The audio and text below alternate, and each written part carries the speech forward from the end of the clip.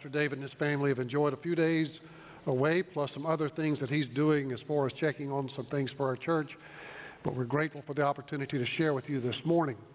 I want to begin by sharing a personal story that of my family, in the fact that I'm the youngest of 4 children to my parents, and when my dad was in his early to mid-30s, he had been wrestling with a call to the ministry for many, many years, and through some time of prayer with my mom and my dad together, he made that commitment to enter into the ministry. But the first thing he said as a call to preach is a call to prepare.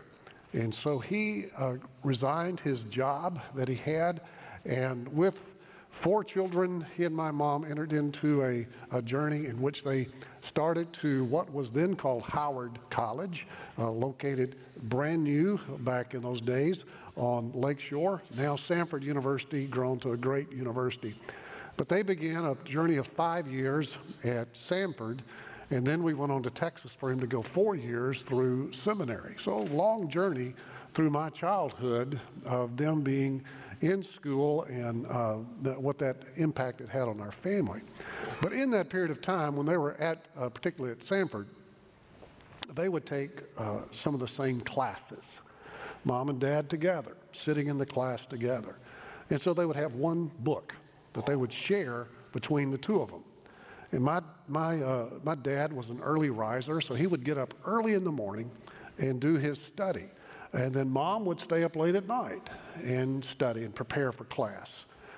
Well, Dad had, through those years, he served on staff at Huffman Baptist for a couple of years, then went to South Avondale Baptist where he served on staff. And while he was there one day in his office, he came upon a verse of Scripture that he thought was very appropriate for the place in life where they were. Psalm 127, verse 2. You don't need to turn there. It'll be on the screen.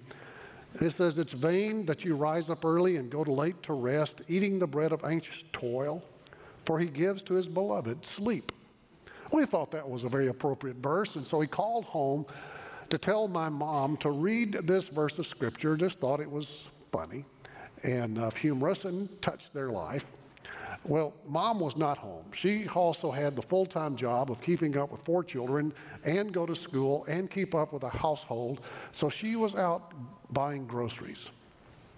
And so when she came into the house, my older sister, who was about 6th or 7th grade at that time, stuck a Bible under my mother's nose and said, "Dad said for you to read this." But she did not turn to Psalm 127, verse 2. She turned to Psalm 120, verse 2, that says, "Deliver me, O Lord, from lying lips and from a deceitful tongue." So my mom called my dad and said, "What's up with this?" And he said, "Well, I thought it applied to our situation." And so they had an exchange over the phone for a little while that eventually Dad realized Mom had read the wrong verse, which made him laugh, which made it even worse. And then he came home, and that all got settled. But it was a story that we've had in our family for years. "Deliver me, O Lord, from lying lips and a deceitful tongue." Well, lying lips are something that's very easy for us to have. In fact, it's one of the first things you learn to do once you begin to talk. You probably learn how to lie a lot quicker than you learn how to speak kindly or politely or tactfully. You learn to lie. And we don't need to search very far to find that the core cause for that goes back into the book of Genesis, in the very beginning with Adam and Eve, in that right after the fall, right after Adam and Eve had disobeyed and had committed the transgression against what God had said to them, that as God came to in the garden, came and approached Adam, he said, "Where are you, Adam?" Of course, God knew where Adam was, but he wanted Adam to have to admit where he was. And Adam said, "I hid myself because I was naked." And he didn't hide himself because he was naked. He'd always been naked. He hid himself because he had violated a transgression. He had transgressed against a command of God. And so very early we see that lying is a very universal event that happens. We have deceitful tongues. Jeremiah says the heart is deceptive, and we have that deceptive heart in which we want to do that which we should not. One survey said that 91% of people surveyed admitted to the fact that they occasionally would lie. And the other 9% lied that they had not done that. But so that's something that's kind of universal for us. And we do that to cover up our sin or cover up a transgression. We do it to avoid consequences of what we have done or to protect ourselves, or maybe even you justify the statement that you're lying to protect someone from pain. After the service, this past service, people came out and they're very gracious. They said nice words to me, and they'd say, "Good sermon." I said, "You're not lying, are you?" And because it's just so easy for it to come out. And we want to protect people from what's going on. But as a believer and follower of Jesus Christ, there should be no deceit. There should be no exaggerations. There should be no misleading statements that we might make. That as a follower of Jesus Christ, the integrity of our words should be very important. We should be true to our words. You, as a follower of Christ, we as followers of Christ need to be true to our words as we speak. And Jesus is sharing in a passage that we have from the book of Matthew that we'll be examining this morning. He shares in what is 6 antithesis statements in the Sermon on the Mount. Jesus began the Sermon on the Mount with the Beatitudes. He then goes into talking about how that we are to be salt and light into this world. He said, "I did not come to abolish the law, but to fulfill the law and to bring it full and to fulfill what the meaning of the law is." And so it branches him into 6 statements of antithesis, which is, "You have heard it said, but I say to you." You have heard it said, but I say to you. And so these 6 statements, Pastor David has already led us through looking at one that was the kickoff one that dealt with stating that, that if you he said that you kept up with the fact that you do not have, you've not murdered. That's the first one. You have not committed murder. He said, but if you have hatred in your heart for someone, then you are guilty. Others say, well, I've never committed adultery, but if you have lust in your heart, you have these things. And so these are things that we have. And Pastor David also said in that time, back when he preached that sermon on anger, if you'll remember, he said that it would be helpful if we had set up at all of the doors, as you entered into the sanctuary, if you had anger in your heart, or if you had expressed anger toward others, that if you walked in, there would be this beeping sound to be a warning that this person has had anger in their life. So how about if we had lie detectors set up at all the doors?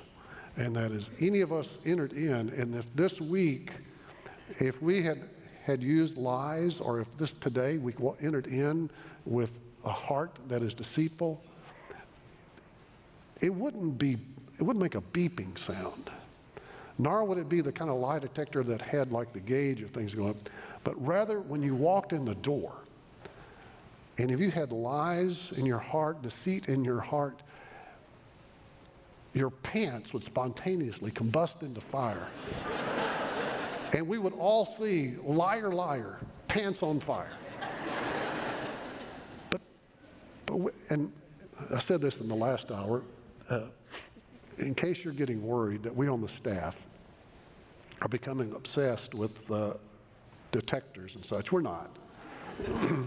And I did mention this, that in my previous church, that someone came into my office one day and said that they had been in the recreation center, they put coins into the vending machine but did not get their drink, their beverage. And so I said to them, well, our machines are set that once you rise to the level of a tithe, then you start getting your... And that, among many other reasons, is why that's my former church. And But anyway, getting back to where we're supposed to be here in this passage. These 6 antithesis statements in which Jesus says, "You have heard it said, but I say to you." What was happening in that day and time was individuals did not have a copy of the Word of God for their own use. They could not go sit under a tree with the Word of God and study it. They could not get up early in the morning and have their quiet time with a copy of the Word of God. They were dependent upon the scribes and the teachers of the law. They would go into the synagogue and they would hear the Word taught. And so Jesus is taking what is being taught in that day, that which has been twisted just a little bit, corrupted just a little bit, and he says, "You have heard it said, but I say to you." So turn to Matthew chapter 5, beginning at verse 33 through 37. Matthew chapter 5, verse 33. "Again, you have heard that it was said to those of old, 'You shall not swear falsely, but shall perform to the Lord what you have sworn.' But I say to you, do not take an oath at all, either by heaven, for it is the throne of God, or by earth, for it is his footstool, or by Jerusalem, for it is the city of the great King. And do not take an oath by your head, for you cannot make one hair white or black. Let what you say simply be yes or no. Anything more than this comes from evil." So when Jesus shares this antithesis, "You have heard it said, but I say," all of these are the very essence of what it means to be a member of the kingdom of God. All of these statements share with us the essence of who we should be. Although we may externally not commit murder, but yet internally within our heart we have hatred towards another. Although externally we may not commit adultery, but internally within our heart we have lust. Although we may not externally express things that appear to be a falsehood or an untruth, within our heart, if we speak words that we know are not true. So he takes the external appearance, he brings the very essence of who we are to be as followers of Christ, he brings it into the internal matter of how we live in relationship with God, and he says to us that the ethics by which we live, we should live as a follower of Jesus Christ of the very highest ethical standards that there can be. We should do that not so that we can look at our life and say, "Look how good I am, look at me." We don't do it also to build up a resume to enter into God's kingdom when we pass from this life and say, "Look at all the good things I have done. I have earned the right to be in your presence." We are in God's presence through faith in Jesus Christ. We come in faith in him, and the ethical life that we live is in obedience to who God is. It's a reflection of God's holiness. And so when we do not have the integrity of our words, we reflect negatively upon the holiness of God. We must be true to our word. So Jesus takes this statement. He takes the corruption that they that they had in that day and time. He corrects that, and then he clarifies it for us in this passage. So let's look at that corruption. That they said, "Again, you've heard that it was said to those of old, 'You shall not swear falsely, but shall perform to the Lord what you have sworn.'" The other statements, this is the fourth of these 6 antithesis statements. The other three, Jesus referred back to a specific passage in the Old Testament. In this one, he refers to several, and he pulls it all together into one statement. For example, he takes Exodus chapter 20. Exodus chapter 20, verse 7. says, "You shall not take the name of the Lord your God in vain, for the Lord will not hold him guiltless who takes his name in vain." Then Leviticus 19:12, "You shall not swear by my name falsely and so profane the name of your God. I am the Lord." And then Numbers 30, verse 2, "If a man vows a vow to the Lord or swears an oath to bind himself by a pledge, he shall not break his word. He shall do accordingly to all that proceeds out of his mouth." So Jesus takes these three verses plus many others and combines this into this one statement. You have heard it said. And what they said was true. What they said was not a teaching, but as we look further into this passage, you'll see how they began to take that true statement and to be able to corrupt it into something that they could live under. The standard by which God calls us to live, individuals knew, I cannot live by that standard, so I've got to reduce this standard down to something that's more acceptable to the lifestyle I want to live. And that's dangerous when we begin to do that. When we begin to take the Word of God, begin to reduce it down to something that we find acceptable. And this is what was being done in that day and time. So Jesus said to them, "You have heard it said, do not swear falsely by my name. But if you make a vow, make sure you do what you say." Jesus is giving to us in this statement that this is a true statement. This is a true thing, to not swear falsely by the name of God, or not to fail to fulfill our pledges that we make. And so he makes that as you've heard it said, but let's look and see what they're really saying in this.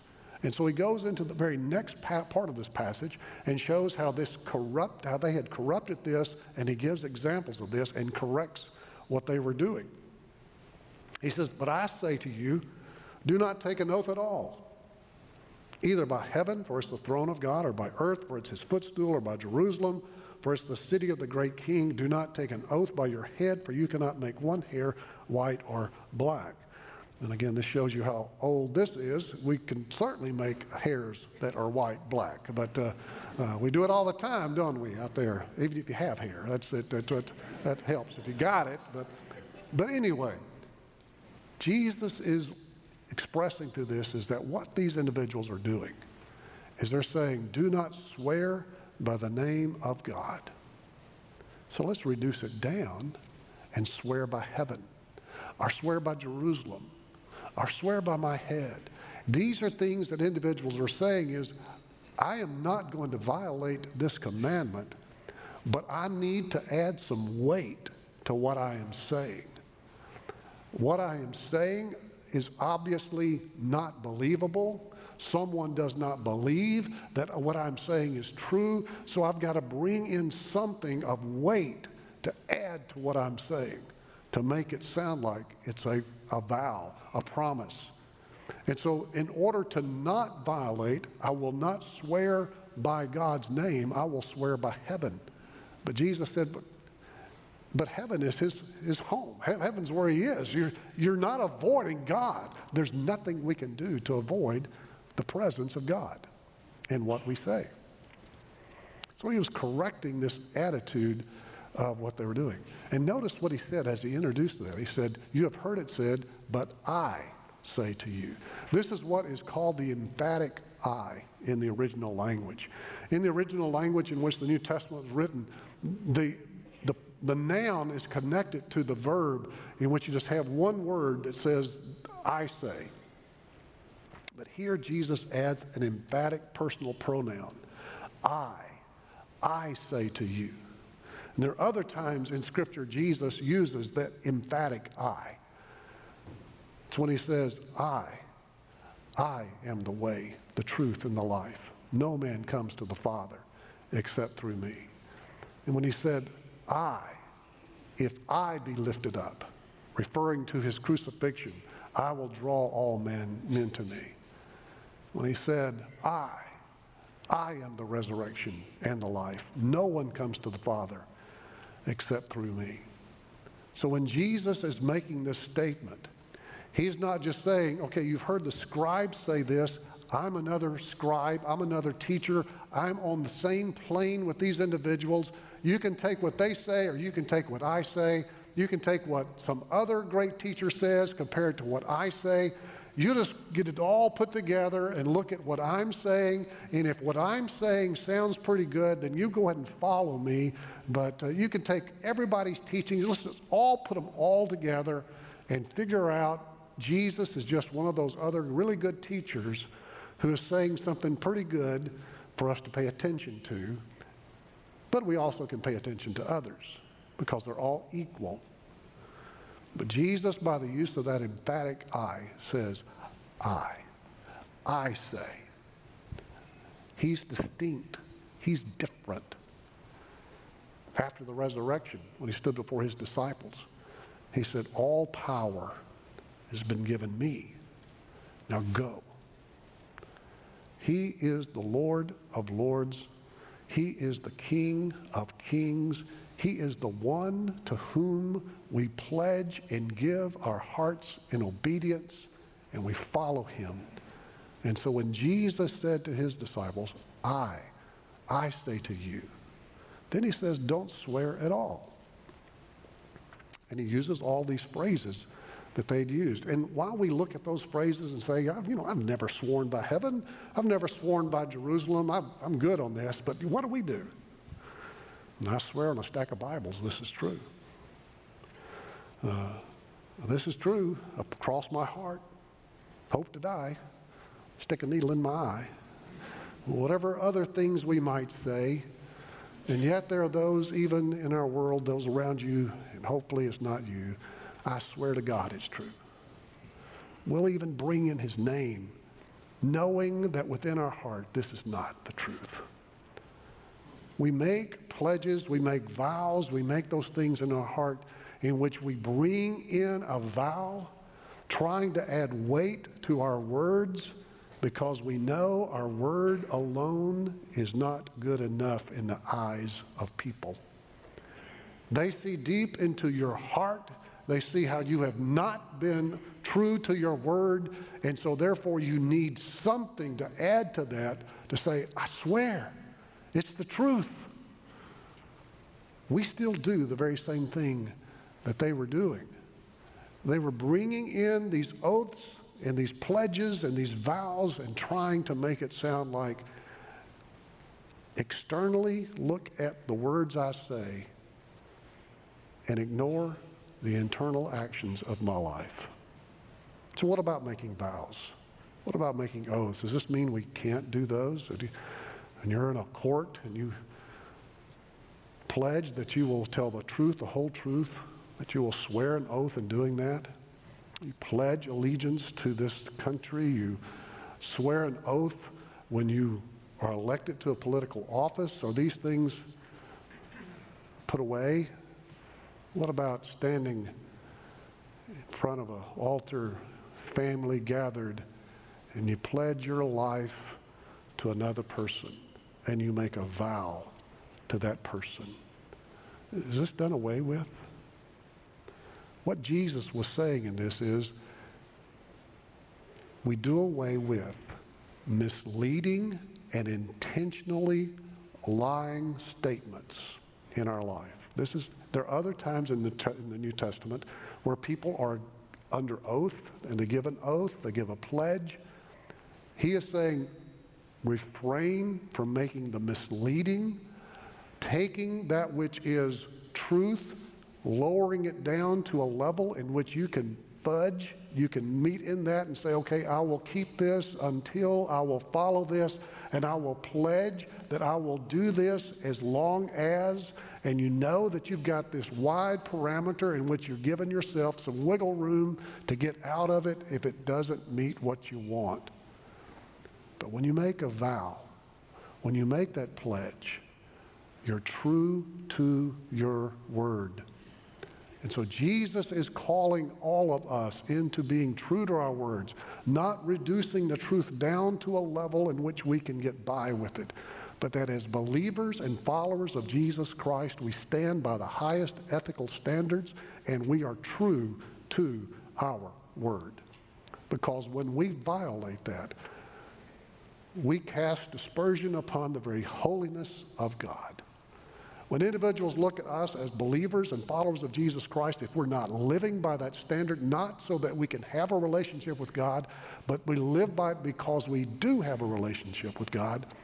But when we reduce it down, where we begin to live without that ethical standard of integrity with our words, it casts negative light upon the holiness of God. So Jesus said, do not swear falsely. Be true to your word. Then he follows up in giving some clarity to this in verse 37. Let what you say be simply yes or no. Anything more than this comes from evil. And so what he's saying to us is that when we speak, we should be a person of integrity, so that no matter what we're saying to whomever we're saying it, people know us as a person of integrity, that when we simply say yes, they know our yes is yes. When we say no, they know our no is no.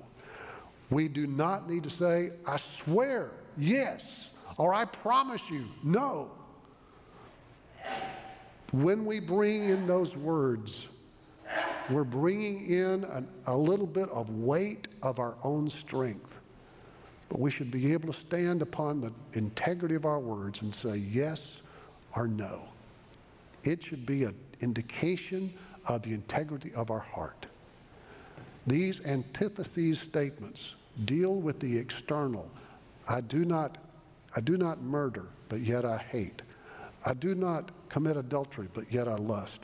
I do not lie, but yet deep within my heart, there is untruth. As believers and followers of Christ, we should tell the truth. We should belong to the truth. We should live in the truth. We should walk in truth. Jesus said, walk in the light. Or John said about Jesus, walk in the light as he is in the light. We must be walking in the light of truth. As believers and followers of Christ, we are salt and light in this world. We should not be characterized by salty language or by dark words. What we should say should be true. So this is what Jesus gives to us, is this call and this command to live a life of truth and holiness. The title for this message today, True to Your Word, is an encouragement to you that you be true to your word. But it's really a prayer. It's a prayer that we stand before God with His holy word, that we study and read, and that we come to know, and we find within the pages of this word the strength and the help, the encouragement to live faithfully and obedient to Him, that we find within His word that it's like a mirror that points to us in our life where we may stray. We may have taken His truth and reduced it down to a level we can live by, where we have tried to reduce it down to something that we can get by with, that we have to raise it back up to the truth of what it says and what God's word is. And so this word, this title for this message is a prayer.